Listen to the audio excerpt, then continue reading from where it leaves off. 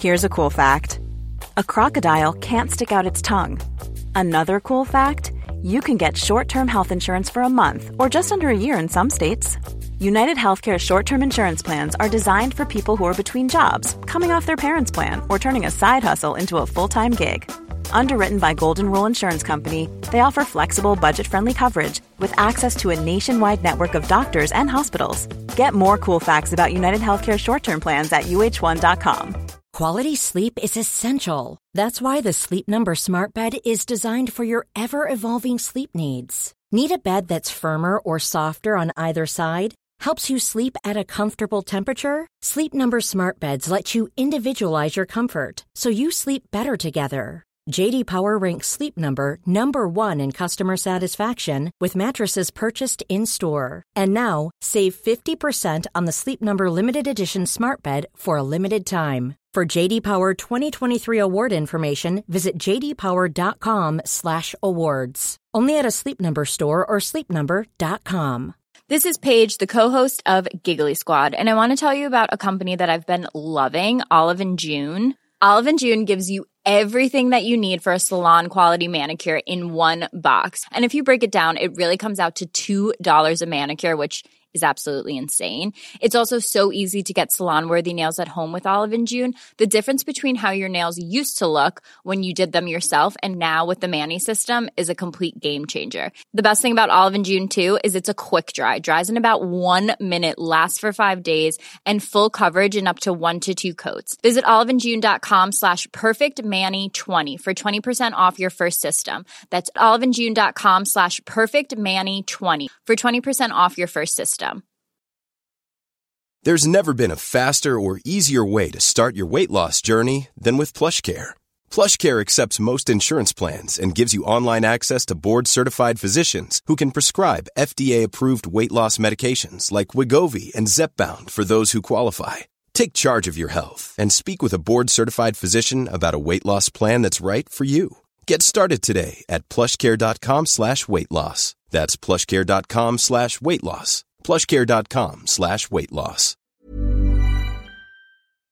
Jag har nog aldrig älskat att vinna tillräckligt mycket. Jag har nog hatat att förlora för mycket.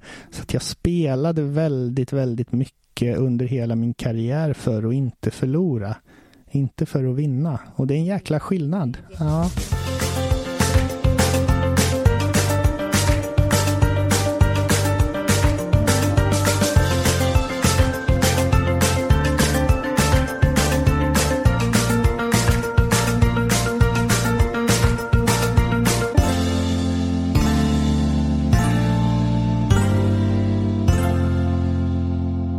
Hej och välkommen till Prestationspodden. Jag heter Caroline Norbeli och jag driver den här podden för att sprida kunskap om stress. Och det vet ni ju redan, många av er i alla fall. Men jag vill ju nå ut till fler, så gå in på er podcaster-app, scrolla ner och lämna en recension eller 5 stjärnor, för då får fler reda på det på något sätt. Eller skriv på Instagram och länka, eller vad man säger, till mitt konto Caroline Norbeli Coaching. Hoppas att du mår bra. Jag mår bra nu, kan man säga. Jag har, men som jag sa i förra avsnittet, att jag hade så mycket. Och det hade jag också, och det har jag väl fortfarande, men jag känner att nu har man fått kontroll, man är tillbaka i hösten, det finns liksom den här övergången som kan vara så jobbig. Den har jag pratat om förut. Ja, transitions på engelska, att gå från något till något annat. Det är liksom inget kul. Man vill vara kvar i det där andra, och man vill vara kvar i sina, ligga på en klippa och sola och ut och spela tennis eller vad man nu tycker är kul. Och så ska man helt plötsligt sitta framför en dator eller vad man nu har för typ av jobb. Men den övergången är borta, så det är ju skönt. Så jag har mycket nya kunder, och nu sitter jag här och blickar ut över min trädgård. Jag sitter i mitt sovrum och spelar in innan jag ska in till mina kunder. Och jag kommer få cykla i ösregn, ser det ut som.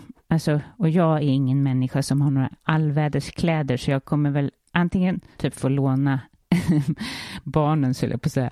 Men jag kommer nog vara ganska blöt helt enkelt när jag kommer in till dem. Men jag vill inte ta tunnelbanan som det är och jag orkar inte med stressen med att ha bil in i stan. Men hur som helst så, ja, jag har haft det bra sen sist.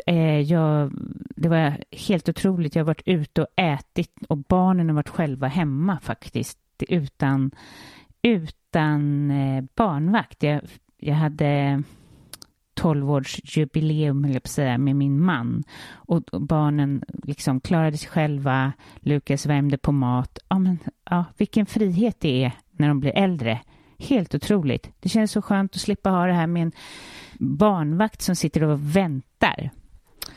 Ja, jag har väl haft lite så här svårt med sömnen och jag tror det är många av ni som är utmattade eller varit utmattade som känner igen er i det, så att det drar igång liksom i kroppen när man får mycket att göra, och vare sig det är positivt, men som att kroppen är igång. Det kan hända att jag har pratat om det här i andra avsnitt, men jag kan i alla fall tipsa om då, som jag har gjort nu, gått till en akupunktör och hon även masserade, hon kunde massa olika grejer. Och det var så skönt, för man grundar sig, man går från att man är i det sympatiska nervsystemet. Det behöver inte vara så att du har mycket stress, utan kroppen går igång utan att du kan liksom hantera det. Gå på behandlingar, sänk dig, höll jag på att säga. Det blir ju så att man liksom grundar sig och går från det här sympatiska stresssystemet till det parasympatiska. Helt underbart. Så nu jag har sovit några nätter nu och känner mig som en helt ny människa. Det jag kan bli bättre på är ju att komma ihåg det tidigare helt enkelt. Liksom när man ligger där och vaknar klockan 6 i flera nätter, ja, det är för tidigt för mig i alla fall. Ja, man är vaken vid 4 så många är, ja, ta hjälp att komma ifrån stresssystemet helt enkelt. Det är dagens tips. Ja, jag såg en artikel, det var om att man har forskat på mindfulness, att det faktiskt kan vara farligt för vissa.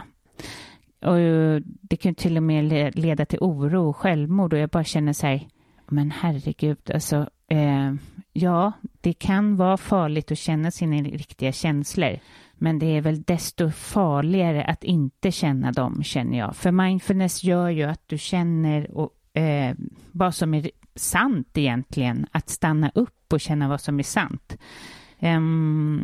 Och jag tänker så här, att de ens orkar göra en sån forskning. Jag menar, tänk på alla mediciner som man inte vet någonting om, vare sig hur det påverkar en längre eller kortare. Ja, jag ska faktiskt djupdyka i den forskningsrapporten och komma med det senare i något annat avsnitt. Men jag tycker att för mig och för många andra så känns det som att mindfulness är väldigt bra.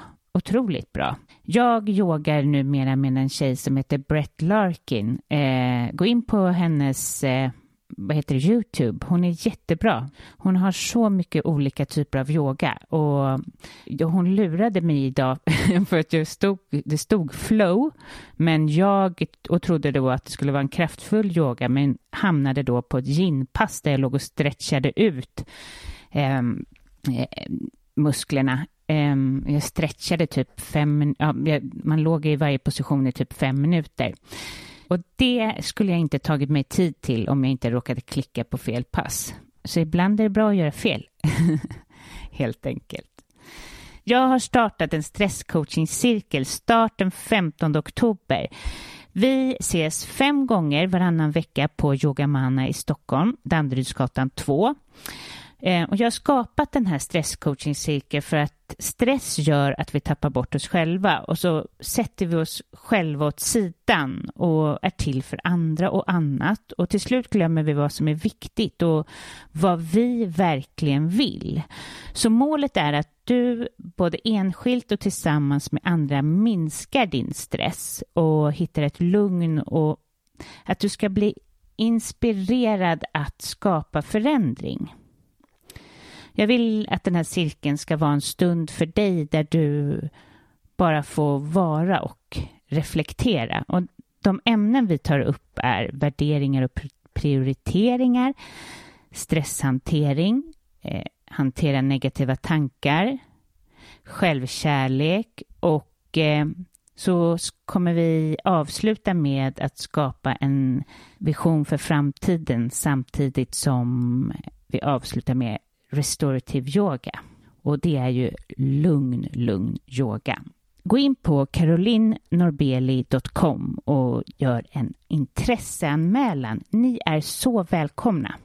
Jag har intervjuat Robin Söderling, alltså tennisproffset. Efter att ha lyssnat på hans sommarprat och efter att ha intervjuat honom så kan jag konstatera att han är inte bara bra på att spela tennis utan också extremt duktig på att beskriva hur han upplevde sin stress och sin utmattning. Lyssna till Robin Söderling.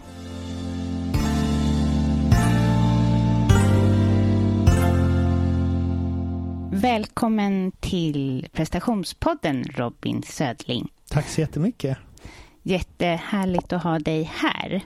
Ja, det är kul att vara här. Ja. Jag har lyssnat på några avsnitt nu av din podd. När jag fick frågan av dig om jag ville vara med, då gick jag in och tittade och lyssnade på några avsnitt. Jättekul, intressant.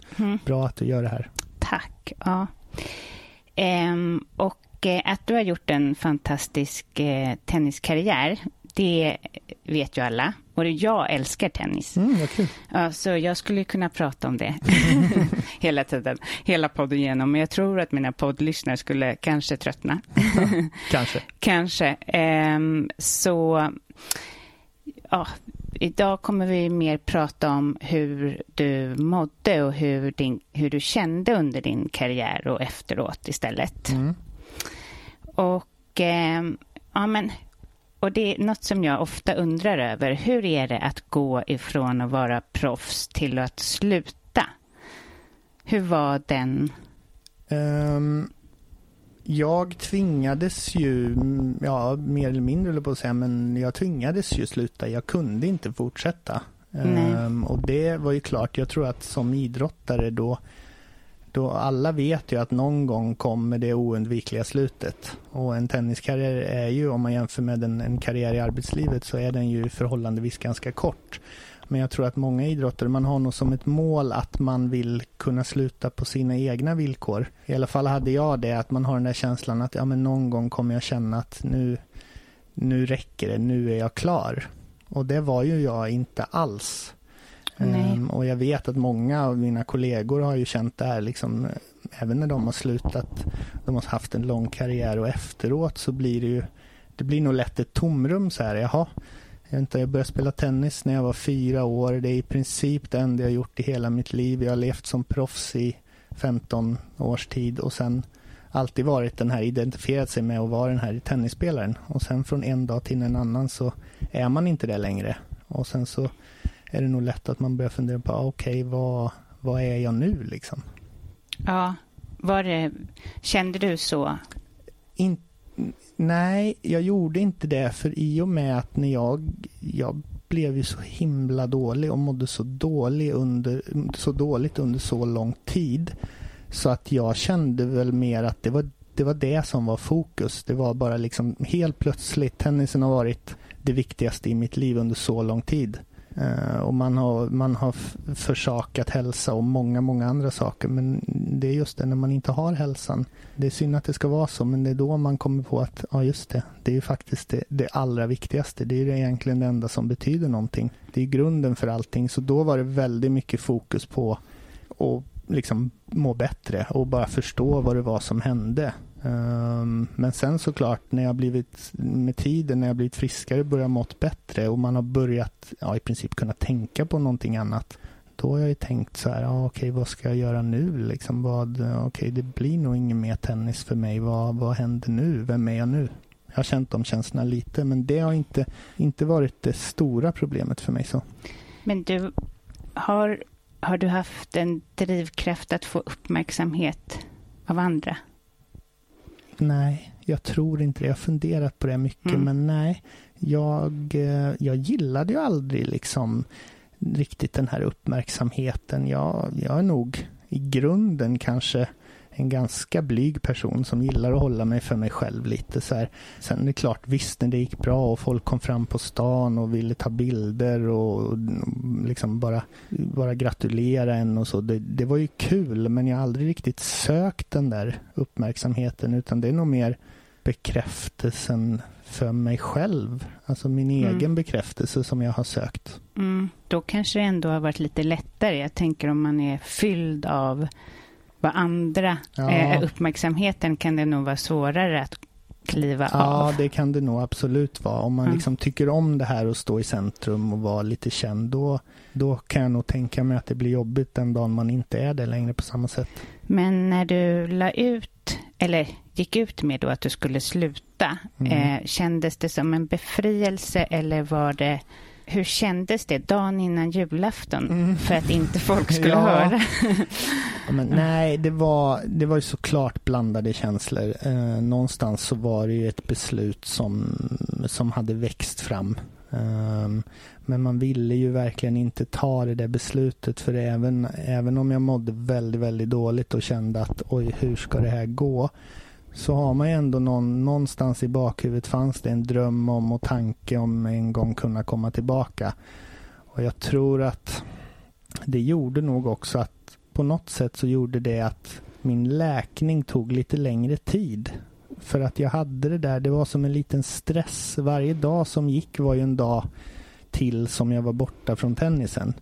Och jag hade det där i huvudet. Dels så ville jag må bra, bli frisk. Och dels så ville jag att det skulle gå fort för att jag ville komma tillbaka till tennisen. Så när jag väl tog beslutet så var det faktiskt ganska skönt på ett sätt. För då behövde jag liksom inte ha det i tankarna ändå. Att okej, när kan jag komma tillbaka nu? Nästa vecka tror jag det är bättre då. Jag måste bli bättre. Utan då var det liksom, då kunde jag mer bara slappna av på ett annat sätt. Samtidigt som det också var tråkigt. För då blev det ju så definitivt på något sätt. Men när i din karriär började du må dåligt? Det där är en väldigt bra fråga. Det är ju inte att man börjar må dåligt från en dag till en annan. Jag har tänkt på det där mycket. Jag tror någonstans så började jag nog känna av den här stressen och liksom den här prestationsgrejen redan vid en 14-15 års ålder, tror jag. Men det är ju så här, det kommer ju smygande och det liksom, jag tror att någonstans så kanske man på något sätt bara mår lite sämre för varje år som går. Så att man vänjer sig vid det också. Till slut vet man ju inte vad mår jag bra eller mår jag inte bra eller hur ska man må. Och det är ju som om någon hade frågat mig bara något halvår, ett år innan jag verkligen liksom brakade ihop. Om någon hade frågat mig då så här, hur mår du? Jag tror att jag ärligt hade svarat, jag mår hur bra som helst. Fast nu när jag tittar tillbaka så kan jag ju se att oj, jag mådde verkligen inte bra. Vad tror du det var som skapade den största stressen för dig? Ja, det är svårt att säga. Jag vet, tennis var väldigt viktigt i min familj på något sätt. Min pappa han spelade mycket pingis när han var yngre och var duktig. Och min farmor då, hans mamma, när han var 18-19 och ville verkligen satsa, då sa hon, nej det blir inget med det, du ska bli jurist, du ska till Lund och plugga där. Och min farfar hade gått bort och det var liksom, han fick inte riktigt det valet. Så jag tror att någonstans omedvetet så har han liksom lite levt sin missade karriär genom mig. Men till en början så min pappa spelade ju tennis och det var ju så jag började. När jag var 4-5 år så spelade han några gånger i veckan med kompisar och jag följde med. Och jag var en sån här kille, jag älskade sport. Det var det enda man gjorde på rasterna och efter skolan. Man spelade fotboll i trädgården eller tennis på gatan. Man satte upp ett så här minitennisnät eller landhockey. Men på något sätt så var det som att jag gillade tennis för att det var den enda individuella idrotten jag höll på med. Och det känns som det passade mig bättre på något sätt. Men på något sätt var det som att pappa, det var hela tiden, även om jag höll på med de andra sporterna så var det alltid mycket mer stöttning kring tennisen. Och skulle jag spela fotbollsmatch, ja men då fick jag liksom lite lösa det själv och se om jag kunde åka med någon eller cykla till träningen. Men var det tennis, då var det var alltid mer fokus på tennis. Ja, så där kände du kanske då att kraven... Ja, efter ett tag jag kände det blev viktigt. Det pratades mycket tennis hemma och sen ganska tidigt, så jag var ju duktig ganska tidigt, började göra resultat. Man började spela så här SM redan när man var 10, 11, 12 år och jag vann SM och ja, då blev det ju ännu mer av det här. Visst, det blev bekräftelse och man märkte att man blev bra och det blev lite uppståndelse, men jag tror att jag har nog aldrig älskat att vinna tillräckligt mycket. Jag har nog hatat att förlora för mycket. Så att jag spelade väldigt, väldigt mycket under hela min karriär för att inte förlora. Inte för att vinna. Och det är en jäkla skillnad. Det är en jätteskillnad, för det är ju att som jag brukar säga till mina kunder, att alltså rädslan för att misslyckas, det är utbrännande. Ja. Alltså, istället det är en otrolig drivkraft också samtidigt. För de som har det, de når ofta väldigt långt. Ja. Men om det är nyttigt, det tror jag verkligen inte.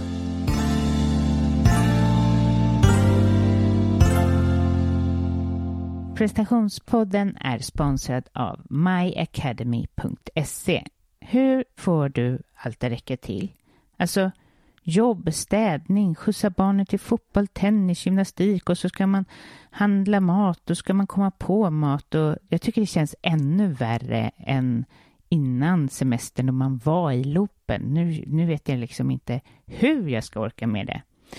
Mina kvällar ser vanligen ut så här. Jag har kämpat och fixat och klarat av allting och middagen har ätits upp och jag ska fixa undan det värsta. Och när jag väl är klar med det, då tror jag att jag ska slänga mig på soffan. Men då är det många gånger jag tittar bort mot Lukas och påminns om att jag måste ju hjälpa honom med läxorna. Alltså, då känner jag bara, nej, jag orkar inte med ett moment till. Han är också oftast för trött själv då och vi börjar tjafsa. Och jag måste erkänna att till och med hans matte är för svår för mig. Jag kan inte hjälpa honom då. Men jag är glad för nu har jag hittat myacademy.se som hjälper Lukas med läxorna. Och jag kan känna mig avkopplad. Jag får min återhämtning och han får den hjälp han behöver. Jag förstår att det har Sveriges nöjdaste kunder enligt Trustpilot. Så gå in på myacademy.se.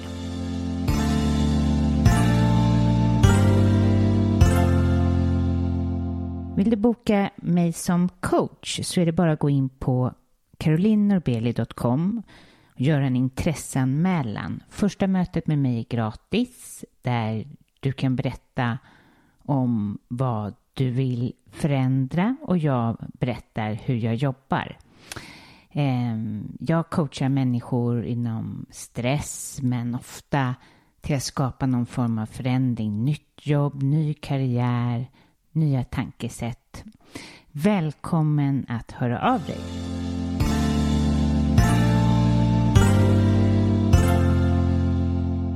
Då när det sattes igång där vid 14-15 och du kände du var inte medveten, men hur var det då för dig? Ja, men jag vet hur jag började känna. Det var så tennisen betydde så otroligt mycket och det blev liksom hela mitt liv. Och det var som att om jag vann och det gick bra, då var jag glad och jag var en bra person. Men om det inte gick bra och jag förlorade, då jag minns hur jag kände mig liksom många gånger man tänkte men jag är värdelös och det enda jag fokuserar på är tennisen, jag kan inte ens vinna här. Ja, men min person, jag byggde upp min egen person väldigt mycket kring just tennisen. Vilket så här nu när man tittar tillbaka, då vad är det man gör? Man slår en gul boll över ett nät innanför några linjer. Och jag kan tänka ibland, hur kunde jag tycka att det var så otroligt viktigt? Men jag gjorde verkligen det. Vad tror du det var att du var i dig, eller vad var dina liksom, styrkor som gjorde att du kom så långt, förutom då att du hatar att förlora? Ja, nej men jag var ju redan som barn så var jag en kille som liksom, jag var bra i de flesta sporterna jag provade på. Ja, men en sån där, du vet, bolltalang. Fysiskt. Ja, och fysiskt bra, och det var nog bara liksom gener eller naturligt. Så att jag tror, ibland tänker jag hade nog kunnat bli ganska bra på vilken sport jag än hade valt. Och sen så hade jag hade en jäkla vilja och ett driv att träna. Och det kom väl där. Jag var väldigt sällan nöjd liksom. Jag vet att jag tänkte ofta, ja men det var bra, men det kan bli bättre hela tiden. Och det tog mig väldigt, väldigt långt i min karriär. Men det är tufft när man, som vi pratade om, när man spelar för att inte förlora, eller när man har liksom, det blir som en negativ drivkraft. Jag tror. Ja. Du sa någonting bra också om i ditt sommarprat där, att vara ett jagat, först var du ett lejon som jagade, men sen att du blev ett jagat lejon. Ja, någonstans har man ju, det tror jag alla som håller på med, eller de flesta som barn som börjar med en idrott, man har någon dröm om att bli proffs och bli världsstjärna. Ja, det är liksom. klart, alla tror ju det. Ja, och det är roligt, det sa jag, kommer ihåg redan från liksom dagisåldern, du vet när vuxna frågar vad ska du bli när du blir stor? Jag har nog aldrig sagt något annat än tennisproffs. Nej. Och sen när jag väl var där, liksom, när jag var som bäst och var bland de allra bästa i världen, då hade jag ju verkligen nått dit som jag hade kämpat för och drömt om under hela min karriär. Och när jag var där, någonstans så hade jag haft någon tanke i mitt huvud att då har man nått dit, då kommer man till himmelriket och då är allt helt underbart, för det är det här jag har kämpat för. Men det var liksom som att det var då den verkliga pressen ökade på mig, för då fanns det nästan ingenting att vinna, utan alla spelare jag mötte, jag låg 4 i världen som bäst, så att det fanns 3 spelare i hela världen som var rankade högre än mig, och de var väl på något sätt okej att förlora mot, inte ens det, men nästan de flesta, alla matcher jag spelade, så var det ju bara vinst som räknades. För förlorade jag mot någon som var lägre rankad, då var det ju dåligt och ett misslyckande. Så då ökade den där pressen hela tiden. Så då försvann glädjen för dig då, eller? Ja, det var inte så mycket glädje alls de sista åren egentligen. Under min tenniskarriär, tyvärr. Jag älskar ju att spela tennis. Nu när jag spelar tennis idag, då kan jag tänka just det här är ju kul. Det var ju så här jag kände när jag var liten. Och jag gillar ju själva sporten. Jag älskar tennis. Jag älskar sport överhuvudtaget. Men det var så mycket runt omkring och så mycket annat som tog bort den där riktiga glädjen för mig. Det blev som ett jobb liksom. Och sen vet jag också, jag kunde känna så här, jag tänkte ju på det, men nu är jag ju här. Det är det här jag har kämpat för. Jag nådde mina drömmars mål. Jag nådde hit. Och ändå kan jag inte vara glad och tacksam. Och det blev ju också nästan som en stress. Är det något fel på mig kan jag aldrig vara nöjd. Du sa återigen då i sommarpratet att det här med, och det tycker jag är så bra reflekterande, för jag tror att det är många som känner igen sig att du var otroligt ego. Alltså ego först kanske då i din tenniskarriär, för det måste man väl vara, antar jag. Men sen när du blev sjuk, att du blev ett ego helt enkelt. Berätta lite kring det. Ja, men under min karriär så var jag var ett ego, för att jag var så mycket i min egen bubbla, i min tennisbubbla, och liksom jag hade inte offrat någonting för min tenniskarriär. Det är jag helt säker på. Eller förlåt, jag hade inte offrat min tenniskarriär för någonting annat. Nej. Och sen när jag blev så där dålig, då blev jag ju så, känslan var liksom att en av de jobbigaste känslorna, det var att jag kände att ingen förstår hur dåligt jag mår. Och allting kretsade kring mig, och det var bara som jag har ju några så här minnen av när man bara sitter och man vaknar på morgonen och om man ens har sovit, och så man kan inte förstå hur man ska orka den här dagen. Du vet, när varje sekund känns som en timme och bara ingen kan förstå. Man försöker förklara hur man mår, men man ser att de förstår inte riktigt ändå liksom. Vilket inte, det hade inte jag heller gjort. Det är inget konstigt. Det hade inte jag heller gjort, men man blir så otroligt fokuserad på sig själv och in i sin egen bubbla liksom. Vi ska backa bandet sen och höra hur själva resan gick till. Men hur var det för din fru? Alltså hon måste ju ha varit livrädd vid sidan av i alla fall. Hon hade det tufft i ett tag. Det tänkte jag inte på då. Alltså då var det ju liksom,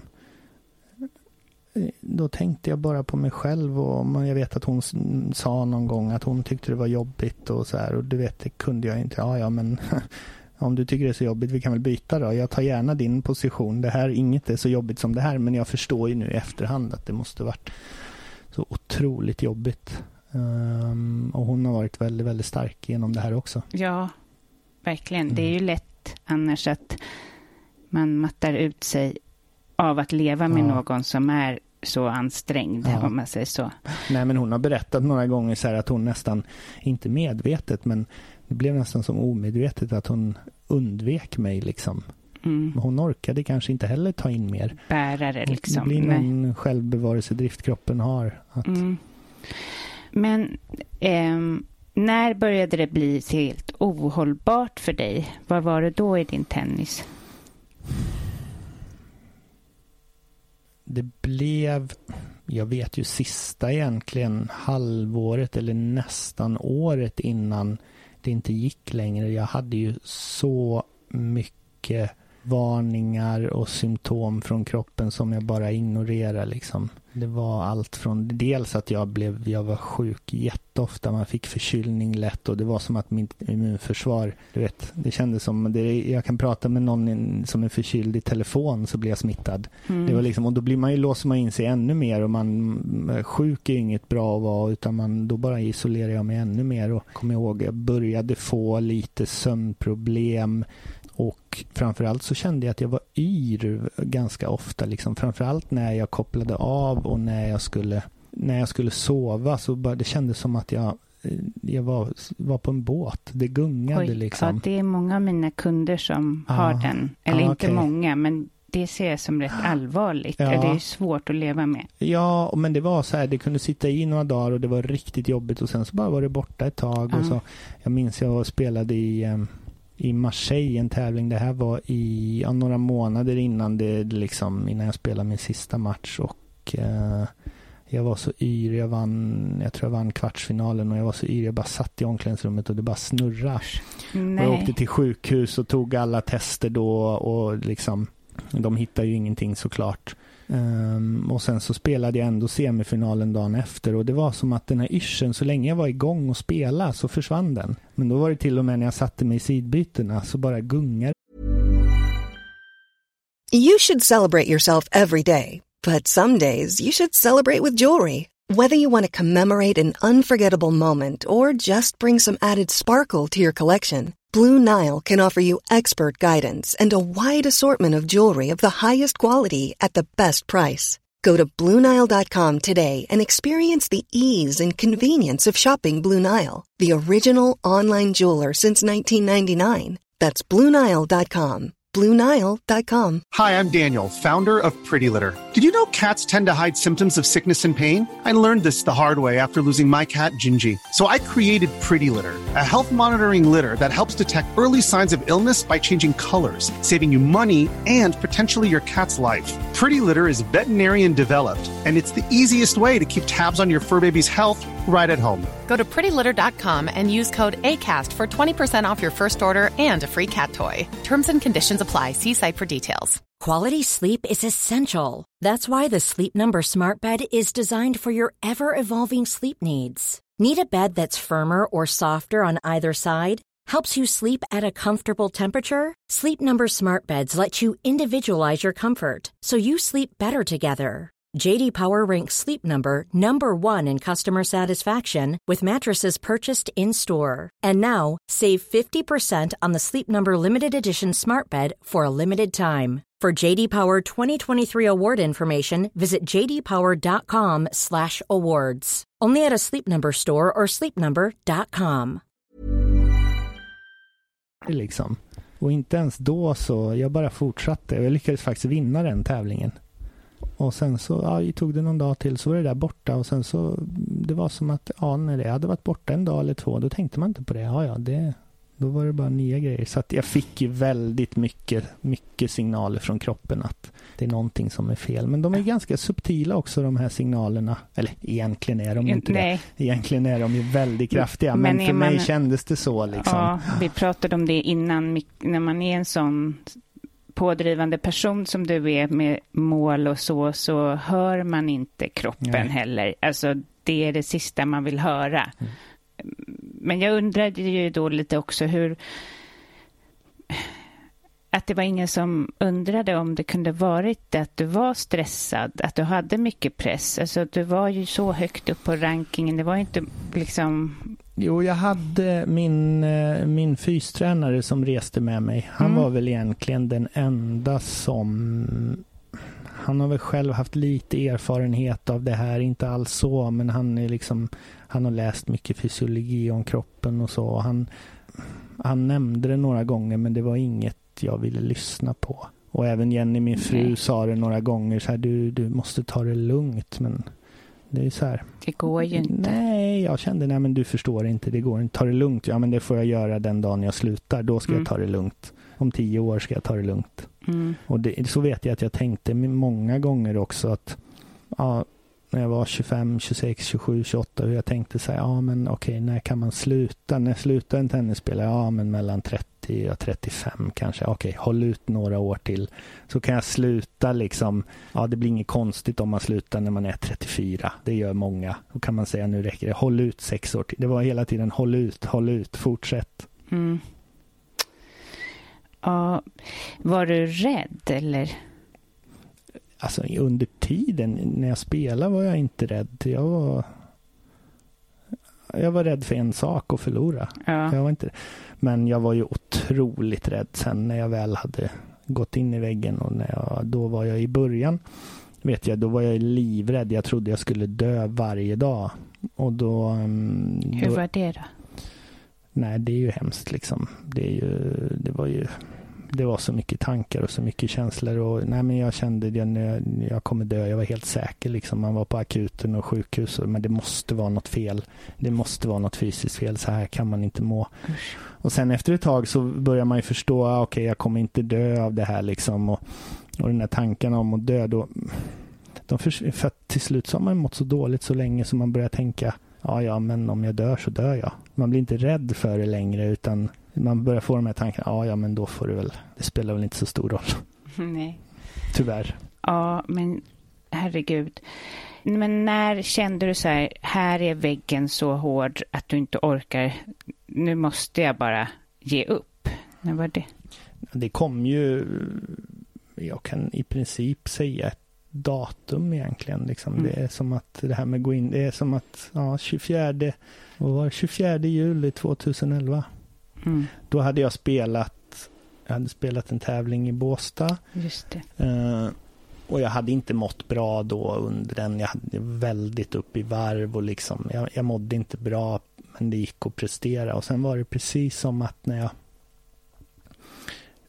jag visste efter den tävlingen att okej, nu är det några veckor till nästa tävling. Nu kan jag få lite vila. Och det var som att precis när jag tänkte att jag kände hur jag lugnade ner mig lite och sa okej, nu kan jag slappna av. Då var det som att allt bara kom upp. Som att kroppen hade kämpat emot så länge. Som att man är i ett krig nästan och kroppen håller emot. Ungefär som att ofta många blir ju förkylda när det väl är dags för semester. Jag tror inte det är farligt att liksom kämpa för sitt liv, eller om kroppen tror det någon gång ibland sådär. Men problemet blir att det blev ganska mycket stress hela tiden. Ofta, och väldigt lite återhämtning för mig. Jag kunde ha vilodagar fysiskt, men om man ändå ligger och tänker på nästa match eller min forehand funkar inte, då får man ingen mental vila. Var du inne i det här spinnet i hjärnan som aldrig slutade? Ganska ofta, och det var ju fokuserat kring tennisen, och framförallt när jag kände att när det inte kändes perfekt, när man var lite sämre form. Men sen så skulle du köra ner till Monte Carlo, var det inte så, ifrån Båstad? Ja, jag skulle ner. Jag bodde i Monte Carlo under den tiden, men det var direkt efter tävlingen då i Båstad. Då skulle jag först upp till Stockholm någon dag och sen flyga ner till Monte Carlo. Och jag började ju köra då. Jag skulle köra från Båstad till Stockholm, och det var precis då jag tänkte, jag var satt helt tyst i bilen och bara tänkte så här, vad skönt. Först blev jag nästan glad, nu får jag vila. Men det var nästan som precis när jag tänkte de tankarna och kände att jag för första gången på säkert, jag vet inte hur länge som jag liksom riktigt slappnade av. Då började de där symptomen komma. Jag kände mig orolig. Jag blev liksom, det började med att jag blev kallsvettig. Det var som att synfältet krympte. Nästan ungefär som ett blodtrycksfall eller något sånt där. Liksom. Så jag fick stanna bilen bara och nej, det går inte att köra. Och så fick min fru köra hem. Och sen så var det egentligen efter det så var det bara kaos under lång tid. Och hur var det kaoset? Många har ju sagt så här, liksom i början när man börjar titta och läsa om det och börjar förstå det, men utbrändhet, man är så trött, man bara ligger i sängen. Och jag hade perioder av det också, men det har inte varit mitt mest utmärkande symptom, utan det har varit där liksom otroligt stresskänslig, liksom mycket ångest, oro utan någon anledning. Jag har aldrig varit en person som tycker jag har oroat mig, men det kanske är att jag bara har tryckt bort det. Jag har varit väldigt bra på att trycka bort. Nej, men själva utbränningen skapar de här orokänslorna. Det hör inte till din grundpersonlighet. Det tror inte jag. För då skulle du inte kunna gjort det du har gjort. Men det var som allt kom upp liksom pang. Som att allt jag hade tryckt bort under väldigt lång tid, det bara kom upp.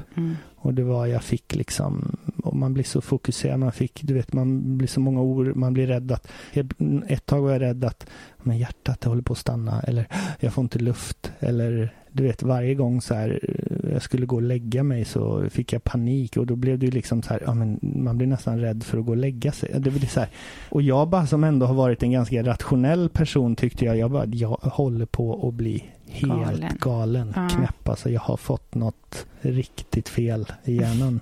Fast de flesta som lyssnar på den här har nog i en liten del skala känt av det här, eller i alla fall de som har bränt ut sig. Man blir liksom allting, jag blev rädd. Och jag kände hur det bara var som, jag brukar jämföra det med om man har en Coca-Cola-flaska eller någonting och så bara skakar du den och så blir det som ett tryck inuti. Du kan inte skruva upp korken och pysa ut. Så kändes det i min kropp. Det var som ett tryck, som en tryckkokare, men det gick inte att pysa ut liksom. Vad bra beskrivet. Men och när du liksom lurade din crew, eller vad kallar man det för? De som står nära dig där. De som reser med dig. I alla fall. Och tog dem ända till New York och skulle spela US Open fast du var så här illa däran. Men snacka om att din vilja var liksom... det var... jag förstår inte hur jag lyckades ens ta mig dit. Jag minns att jag satt på flygplanet och jag bara led liksom. Det kändes som att flygplanet var som ett sugrör liksom. Det bara så här, jag vet inte, och jag försökte hålla uppe någon fasad liksom, men någonstans innerst inne så kände jag ju bara, det här kommer inte gå. Och jag vet, man tränar något pass och sen så gick jag och gömde mig i något hörn i omklädningsrummet och bara grät i 2 timmar liksom. Men jag tänkte ändå jag skulle spela av någon anledning. Men fick du skam då inför dem att du inte spelade? Eller var du så här, nu spelar vi inte, och de fick acceptera det bara? Ja, då var det liksom, jag bara kände, du vet när man bara släpper, det spelar ingen roll vad någon tycker eller tänker. Jag klarar inte det här längre. Så var det då. Men det är klart att så här, jag har känt skam för mig själv och så här. Jag har tänkt mycket på, men varför klarar vissa personer det? Varför finns det spelare som gjort precis samma saker som jag och haft en lång karriär? Varför har inte de? Sen nu när man pratar om det och med det och spelare som många har ju mått mer eller mindre dåligt. Men är jag svag? Varför klarade inte jag det när andra faktiskt klarar av det? Det har känts jobbigt att tänka på ibland. Jag förstår det. Och då har man känt sig svag eller känt lite skam liksom, sådär. Jag förstår det. Fast det är ju inte riktigt så, utan du hamnade ju i den här karusellen liksom, och det kan ju många göra. Och, jag tror de spelarna, de idrottarna som kanske någonstans lär sig att hitta några verktyg eller hitta lite distans till vad det är de håller på med. Det är nog de som får de längsta karriärerna. Ja. Men just att jag pratar med lite spelare som också har slutat. Och herregud vad många det är som har haft perioder och när de inte har mått bra kanske ändå liksom hållit ut en hel karriär, men det finns väldigt många också som har slutat och kanske då tyvärr skyllt på andra saker. Nej, jag måste sluta, mitt knä håller inte, men i själva verket så var det inte knät utan det var någonting annat liksom. Och man, vilket jag kan förstå, man skäms lite för att faktiskt berätta det. Har ni ingen mental tränare eller alltså någon som hela tiden följer er mentalt? Jo, nu sporten har utvecklats så. De allra bästa spelarna har ju hela team med sig liksom. Det är allt från mentala tränare till dietister, fystränare, fysioterapeuter, läkare. Och jag hade också mental tränare som jag jobbar, ingen som reste med mig, men som jag jobbade och träffade ganska mycket. Men allting, det var ju liksom en idrottspsykolog. Allting gick ju bara ut på hur man skulle lära sig att prestera ännu bättre. Ja. Liksom, hur ska du prestera när det är jobbigt? Inte det här, du vet, okej, men hur mår du? Hur ska du orka ha en lång karriär? Hur ska du må bra? Hur ska du kunna njuta av det här? Det var inget så, och jag hade nog aldrig liksom, om jag hade träffat någon sån då under tiden hade jag bara sagt, varför sitter jag och slösar min tid på det här liksom? Ja, så må kan bra, man känna. Ja, men lite så, må bra, det är en bisak liksom. Jag tänkte alltid att, jag vet att jag tänkte mycket att men sen kommer jag må bra. När jag slutar med min tennis, då kan jag må bra. Men sen efter US Open, var det då vad hände då? Hur fick du hjälp då? Då, jag drog mig ur den tävlingen där. Jag vet, jag var ju fast besluten att spela den tävlingen egentligen till kvällen innan. Och då var det som att jag bara fick en tanke om att okej, imorgon är det match. Imorgon ska jag in på en bana. Och jag såg det framför mig gå in på en stor bana med mycket publik. Och då bara fick jag sån panik. Så att jag hade inte kunnat komma in på banan än som jag nog hade blivit liksom tvingad till det till livet. Nej. Det hade inte gått. Så då bestämde jag mig för att dra mig ur den tävlingen då. Och det skulle jag åka hem och försöka liksom ta tag i det, men jag tror att det var 4 eller 5 dagar så var vi kvar i New York för att jag kunde inte förmå mig att ta mig till flygplatsen liksom. Kom inte hem. Ja, men bara tanken av att sätta sig på ett flygplan liksom, det var fullständig panik. Nej, du hade panikångest då? Ja, men konstant liksom, det var jag tror efter det, jag tror inte jag sov på 10 dygn liksom. Det var helt omöjligt. Men på något sätt var det som att även om det var så dåligt så tänkte jag alltid, jag är hemma en vecka eller jag vilar 2 veckor. Det kanske, men jag kanske kan spela den tävlingen. Jag behöver bara ta det lugnt nu. Jag måste, och något sätt hade jag också, jag måste bara hitta ett sätt att trycka bort det här. Som jag alltid har gjort, men jag tryckt bort allting annat. Ditt vinnande koncept. Ja, men till slut så funkade inte det längre. Bara jag fick ju inse det. Det gick inte. Ju mer jag på något sätt tryckte bort, ju hårdare bara kom det upp. Och det är en sak, och man har blivit bra på att lärt mig att trycka bort annan smärta, fysisk smärta. Man har ju spelat med skador och man tar smärtstillande och antiinflammatoriska hela tiden. Men det här var ju liksom, även om jag på något sätt kände det här är ju väldigt fysiskt, så var det någonting annat. Det är därför jag kan tänka ibland, man pratar om psykisk ohälsa. Ja, men varför delar man upp kroppen och huvudet liksom? Och så här, satt det i mitt huvud? Nej, det var ju liksom inte så här. Det var inte bara mina tankar. Visst, jag hade ju tanken, de bara flög fram och tillbaka, men jag fick ju ändå signaler från kroppen. Ja, det vore ju bra om vi connectade mer. Ja, det sitter ju trots att man delar upp huvudet och kroppen. Liksom. Har du ont i knät, ja då har du en fysisk skada. Har du ångest, ja då är det psykiskt. Liksom. Men din kropp var ju i affekt, som många då som bränner ut sig. Så det sätter sig i kroppen och man får aldrig ro i den. Och det är liksom som man är som en fjäder. Liksom. Det är vidrigt den känslan. Ja. Och liksom framförallt när man försökte det var det som var jobbigt också, att när man försökte ta det lugnt och koppla av, då blev det ju bara ännu värre. Det var ju då man kände allting mer. Ja, jag förstår det. Du kunde döva dig med lite träning. Ja, lite träning eller liksom bara... I början kunde jag inte döva mig, men så mycket, då var det hela tiden. Men det märkte jag ju sen när det började bli lite bättre att man kan faktiskt trycka bort signalerna från kroppen och det man känner i kroppen med och göra saker. Bara fokusera på någonting annat. Och det tror jag är mycket varför man ser så många plocka fram mobilen hela tiden. Ja. Och jag tror för mig så var det ju liksom... Det som har hjälpt mycket, det var på något sätt när jag slutade springa från det. Det vet jag, även i början när det var så dåligt. Första tiden man försökte ju bara springa och bara inte känna. Försöka slippa känna. Men på något sätt är det som när man bara, okej, jag orkar inte springa mer. Jag vänder och går emot det istället. Ja, det blir till en början ännu jobbigare om det är möjligt.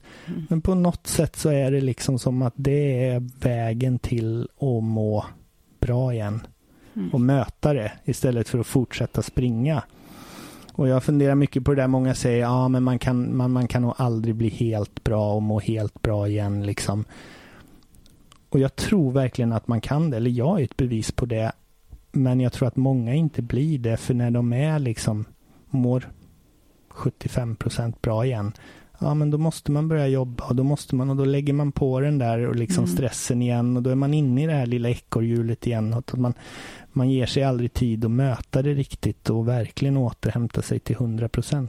Men hur har sömnen varit då? Hur är den har du fått tillbaka sömnen eller? Ja, det tycker jag att jag har. Det har jag.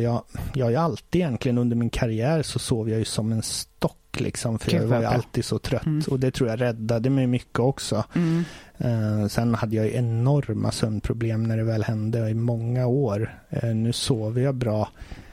Jag kan känna lite att har det varit lite för mycket, jag somnar alltid bra, men har det varit lite för mycket dagen innan då, eller några dagar i rad, då kan jag nog så här vakna lite tidigt. Man känner att man skulle behöva sova mer. Man vet att man är trött och man har tid att sova mer, men det går ändå inte. Nej. Man är trött men kroppen sätter igång liksom, gör sig redo. Det är väl kanske det enda jag skulle säga att jag har kvar, om det finns något kvar, att jag är lite mer stresskänslig på något. Jag tål inte lika mycket stress som jag gjorde innan. Nej. Men å andra sidan så tänker jag så här ibland, det kanske jag gör, bara att jag är mer uppmärksam på det nu. Jag vet inte, det är svårt att... För förut så bara dövade du ju det med. Ja, det kanske var samma, men jag tänkte inte ens på det. Nu har jag blivit väldigt liksom uppmärksam på signaler från kroppen och man är väldigt så här... Man försöker lyssna och man känner så fort minsta lilla, både på gott och ont kanske. Men det här när du var ute och nattvandrade, ja, det lät ju otroligt jobbigt. Alltså, hur var det? Du kunde inte sova så du gick ut? Var det ja, nej, till slut då när vi kom hem och då var vi skulle flyga ner till, det var faktiskt innan US Open till och med. Jag sov ju ingenting liksom. Jag kunde inte sova och till slut så bara tar man ju på sig träningsoverallen och ut och går. För man hade sån ångest också, jag kunde inte vara still. Nej. Så jag bara var ute och gick på nätterna liksom. Det var jobbigt för det gick liksom. För då var man ändå på något sätt, var det som att när jag var i rörelse så var det lite lättare än att bara ligga i sängen och försöka vrida och vända på sig och bara känna som att man håller på att spricka. Ja. Och så är det så jobbigt så tittar man åt andra sidan så ligger min fru där och snarkar liksom och man bara, hon kan sova och jag bara ligger där. Nej, det var vidrigt. Ja, sömnlöshet finns ju inget värre. Kan du märka att liksom hur det du gör under dagen eller mängden grejer under dagen kan liksom påverka en att komma upp i det här? Ja, verkligen. Ja. Det är väl det jag känner att jag har kvar. Jag går lite lättare upp i varv. Jag tror det. Och saker och ting påverkar mig lite mer. Egentligen så här, om jag ska jämföra, jag mår ju mycket, mycket bättre idag än vad jag gjorde innan jag gick in i väggen. Men jag tål nog inte lika mycket stress. Att man blir påverkad, att man kan känna att man går upp i varv och man helt plötsligt så känner man bara, nästan så här, du vet, det hettar i ansiktet och Och då blir sömnen lite sämre. Inte att jag har svårt att somna, men jag känner kvaliteten på sömnen blir också påverkad då jag vaknar lite tidigare. Har du liksom hittat en liten ny person, eller vad man ska säga, eller hittat dig själv på ett sätt genom det här, tror du? Jo, jag är väldigt annorlunda som person nu. Det är jag. Sen är det frågan om, jag har hittat ett för mig bättre sätt att leva ändå. Liksom. Jag tar inte saker så allvarligt. Liksom, och det är så här, jag känner jag är kvar min grundpersonlighet någonstans. Nu när jag jobbar idag och driver företag och hur man vill hela tiden framåt. Jag känner jag kvar det här, men någonstans så efter ett tag så känner jag nej, ta det lugnt. Det är inte riktigt värt det. Vilket jag absolut inte hade innan. Nej, för finns den här drivkraften fortfarande att viljan att lyckas, men... Drivkraften finns kvar i mig. Jag tror aldrig den kommer försvinna. Nej. Men på något sätt har jag lärt mig att tygla den lite mer liksom. Och ändå allting, jag brukar tänka att allting man gör egentligen har ju en kostnad, även om det är roligt. Det har en kostnad på din energi. Och någonstans så börjar jag väga mer så här, det vore roligt eller det där skulle jag vilja göra, men är det värt det? Det gjorde jag ju aldrig innan. Härligt. En härlig känsla, eller hur? Ja, men det är det. Jag tror man tar mer genomtänkta och kloka beslut. Och sen är det ofta, behöver man inte tänka så mycket. Jag märkte att liksom det här med magkänslan, den första känslan man får, den får man ju alltid om man verkligen lyssnar på det, och man känner den är ofta rätt. Men du hade till och med googlat på att ta livet av det, eller du hade gått tillbaka till din historik, var det så? Men du mindes inte det? Nej, jag vet ju att jag har haft mycket tankar på liksom att jag orkar inte längre. Och det var ju så här, men man tror ju, och jag i alla fall har trott så här innan, de som tar livet av sig, men varför vill de inte leva? Men för mig var det inte så här, det enda jag ville var att leva, men jag vet att det var så här tankar, men jag står inte ut, det finns ingen annat alternativ liksom, för det här är värre. Så jag vet, men jag har nog googlat liksom på så här, okej, vad är det minst smärtsamma sättet liksom. Och sen jag tror att det var nog, nu känns det ju som att men det var ju så långt ifrån. Men precis. Jag vet inte hur långt när man väl är i det liksom. Jag tror att de som gör det, visst, de har nog gått och funderat på det, men det sker nog ganska snabbt liksom, och när man bara är inne i någon kortare period när det bara är som allra sämst och man inte ser någon utväg liksom. Verkligen. Och det var då sömnbristen som man fattar inte direkt klara beslut. Nej, och all liksom ångest och man bara visste inte hur man skulle stå ut, och man började tänka, men okej, det har gått så lång tid nu, då tyckte man 1, 2, 3, 4 månader var lång tid. Det är ju så, man får ett annat perspektiv på tid.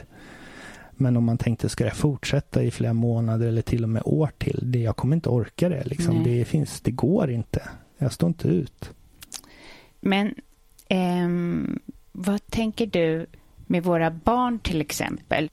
Jag har nämligen en son som, alltså han kommer inte hålla på med idrott, men tror jag inte. Men han har samma tänk som du, eller samma drivkraft i allt. Hur skulle du kunna mått lite bättre, eller? Jag tror en sak som jag inte gjorde, och som om jag hade fått göra om min karriär, det var att jag skulle haft andra intressen. Jag är ju intresserad av saker, men jag skulle haft något annat. Jag tänker även när jag spelade som proffs, så kanske varför pluggade jag inte lite på distans? Varför började jag inte lite tidigare eller överhuvudtaget och fundera på vad ska jag göra efter min karriär? Börja planera lite.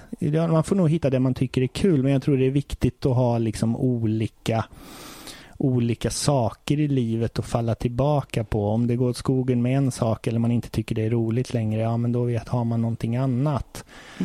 Det där när man går all in på en sak och det är det enda som betyder någonting, det är ganska jobbigt. Och det blir tomt. Och identifikationen blir, jag är bara tennis. Och det är tröttsamt att möta. Hej, det är du som spelar tennis. Fast jag är någonting mer. Alltså. Och hitta det. Liksom, vad är det så här? för jag var ju verkligen, jag identifierar mig, jag var ju tennis liksom. Det var ju liksom, hela mitt mående berodde på hur det gick på tennisbanan. Men att man kan hitta någonting, liksom något annat att identifiera sig med, eller bara fundera på, men vad är jag för person egentligen? Vad tycker jag om? Vilka intressen har jag? Och hitta olika saker och liksom och intressera sig för. Och sen distans liksom, som jag sa nu tidigare här, att jag slog en boll innanför några linjer över ett nät liksom. Man kan ju nästan skratta åt det lite och påminna sig om det, att men det är faktiskt inte hela världen, även om det kändes så när jag var i det, så vet jag ju nu efteråt att det var ju trots allt bara tennis. Det finns mycket annat i livet, och det kommer kännas så för dig också, den andra. Även om det inte känns så nu, så kan jag lova dig att den dagen du slutar med det du håller på med eller gör något annat, så kommer du upptäcka att okej, det här var inte bara det enda som fanns i livet. Nej, det är viktigt att höja upp någonting annat, så man kommer ur liksom den här karusellen av hur viktigt det är, till exempel någon person eller några, alltså så här, se om man kan. Jag tror att det är viktigt att ha någon att prata med, liksom någon man litar på, någon man har förtroende för att prata med. Jag tror att det är viktigt också att prata om hur man känner, framförallt om man inte ingen mår ju på topp hela tiden, men om man inte mår på topp, så här, hur man kan bara ha någon att prata om det med, för att jag tror att det är ganska dåligt att gå och hålla inne som jag gjorde, bara hålla inne på det liksom. Det finns något visst med att få man säger ju lätta sitt hjärta liksom, men få prata ut om det liksom. Då släpper en hel del. Hur ser ditt liv ut nu? Nu har jag familj med 2 barn. Vi har precis för en vecka sedan fått en hundvalp också. Så nu är det full rulle. Mina barn är 8 snart, 8 och 5. Och sen så jobbar jag jobbar fortfarande med tennis. Jag jobbar lite för Svenska Tennisförbundet som Davis Cup-kapten. Och sen så driver jag ett eget företag som tillverkar tennis och paddelprodukter, racketar och bollar så här. Så att det är fortfarande mycket tennis, men lite på ett annat sätt. Också. Ja, det har ju blivit så stort. Verkligen. Men jag känner att tennisen kommer i skymundan. Alltså, där jag bor, jag kan nästan alltid boka en tennisbana. Så var det ju inte när jag var liten. Nej. Och det är ju inte kul. Nej, det är lite tråkigt. Paddeln växer ju helt enormt mycket nu, om man varenda människa ska spela paddel. Och det är en riktig boom nu.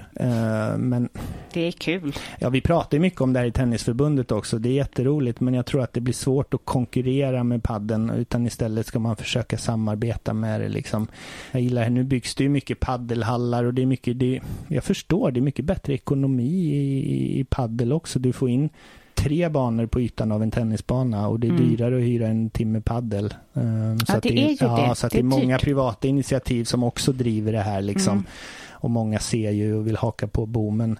Men jag gillar ju det här, vissa tennisklubbar nu börjar bygga ut, och i tennishallen lägger de också 2 paddelbanor. Det är så bra. Att man kan få ihop det, för du kommer få dit mer trafik, mer folk, och till slut kommer någon av dem som har spelat paddel testa tennis också. Samarbeta, för jag tror det är så här, paddeln är här för att stanna. Nu är det ju en jätteboom, men på sikt så tror jag att det kommer vara ganska bra för tennisen också. Men verkligen, tack snälla. Tack själv. Ja, härligt samtal, och tack för ditt sommarprat. Ja, tack. Jag tror att den har hjälpt många.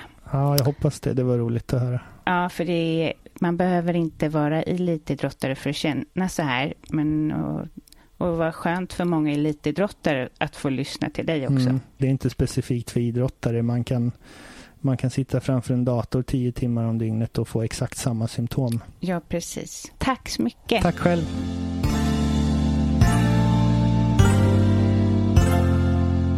Tack alla ni som lyssnar. Tack My Academy, och tack till dig som sprider podden. Och så hörs vi nästa onsdag. Ha det bra. Hej hej.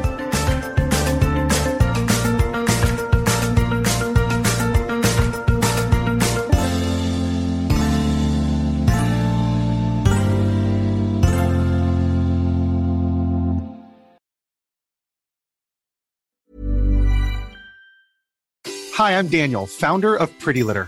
Cats and cat owners deserve better than any old-fashioned litter. That's why I teamed up with scientists and veterinarians to create Pretty Litter. Its innovative crystal formula has superior odor control and weighs up to 80% less than clay litter. Pretty Litter even monitors health by changing colors to help detect early signs of potential illness. It's the world's smartest kitty litter. Go to prettylitter.com and use code ACAST for 20% off your first order and a free cat toy. Terms and conditions apply. See site for details. Even when we're on a budget, we still deserve nice things. Quince is a place to scoop up stunning high-end goods for 50 to 80% less than similar brands. They have buttery soft cashmere sweaters starting at $50, luxurious Italian leather bags, and so much more. Plus, Quince only works with factories that use safe, ethical, and responsible manufacturing. Get the high-end goods you'll love without the high price tag with Quince. Go to quince.com/style for free shipping and 365-day returns. Hold up. What was that? Boring. No flavor. That was as bad as those leftovers you ate all week. Keke Palmer here, and it's time to say hello to something fresh and guilt-free. Hello Fresh. Jazz up dinner with pecan-crusted chicken or garlic butter shrimp scampi. Now that's music to my mouth. Hello Fresh. Let's get this dinner party started. Discover all the delicious possibilities at HelloFresh.com.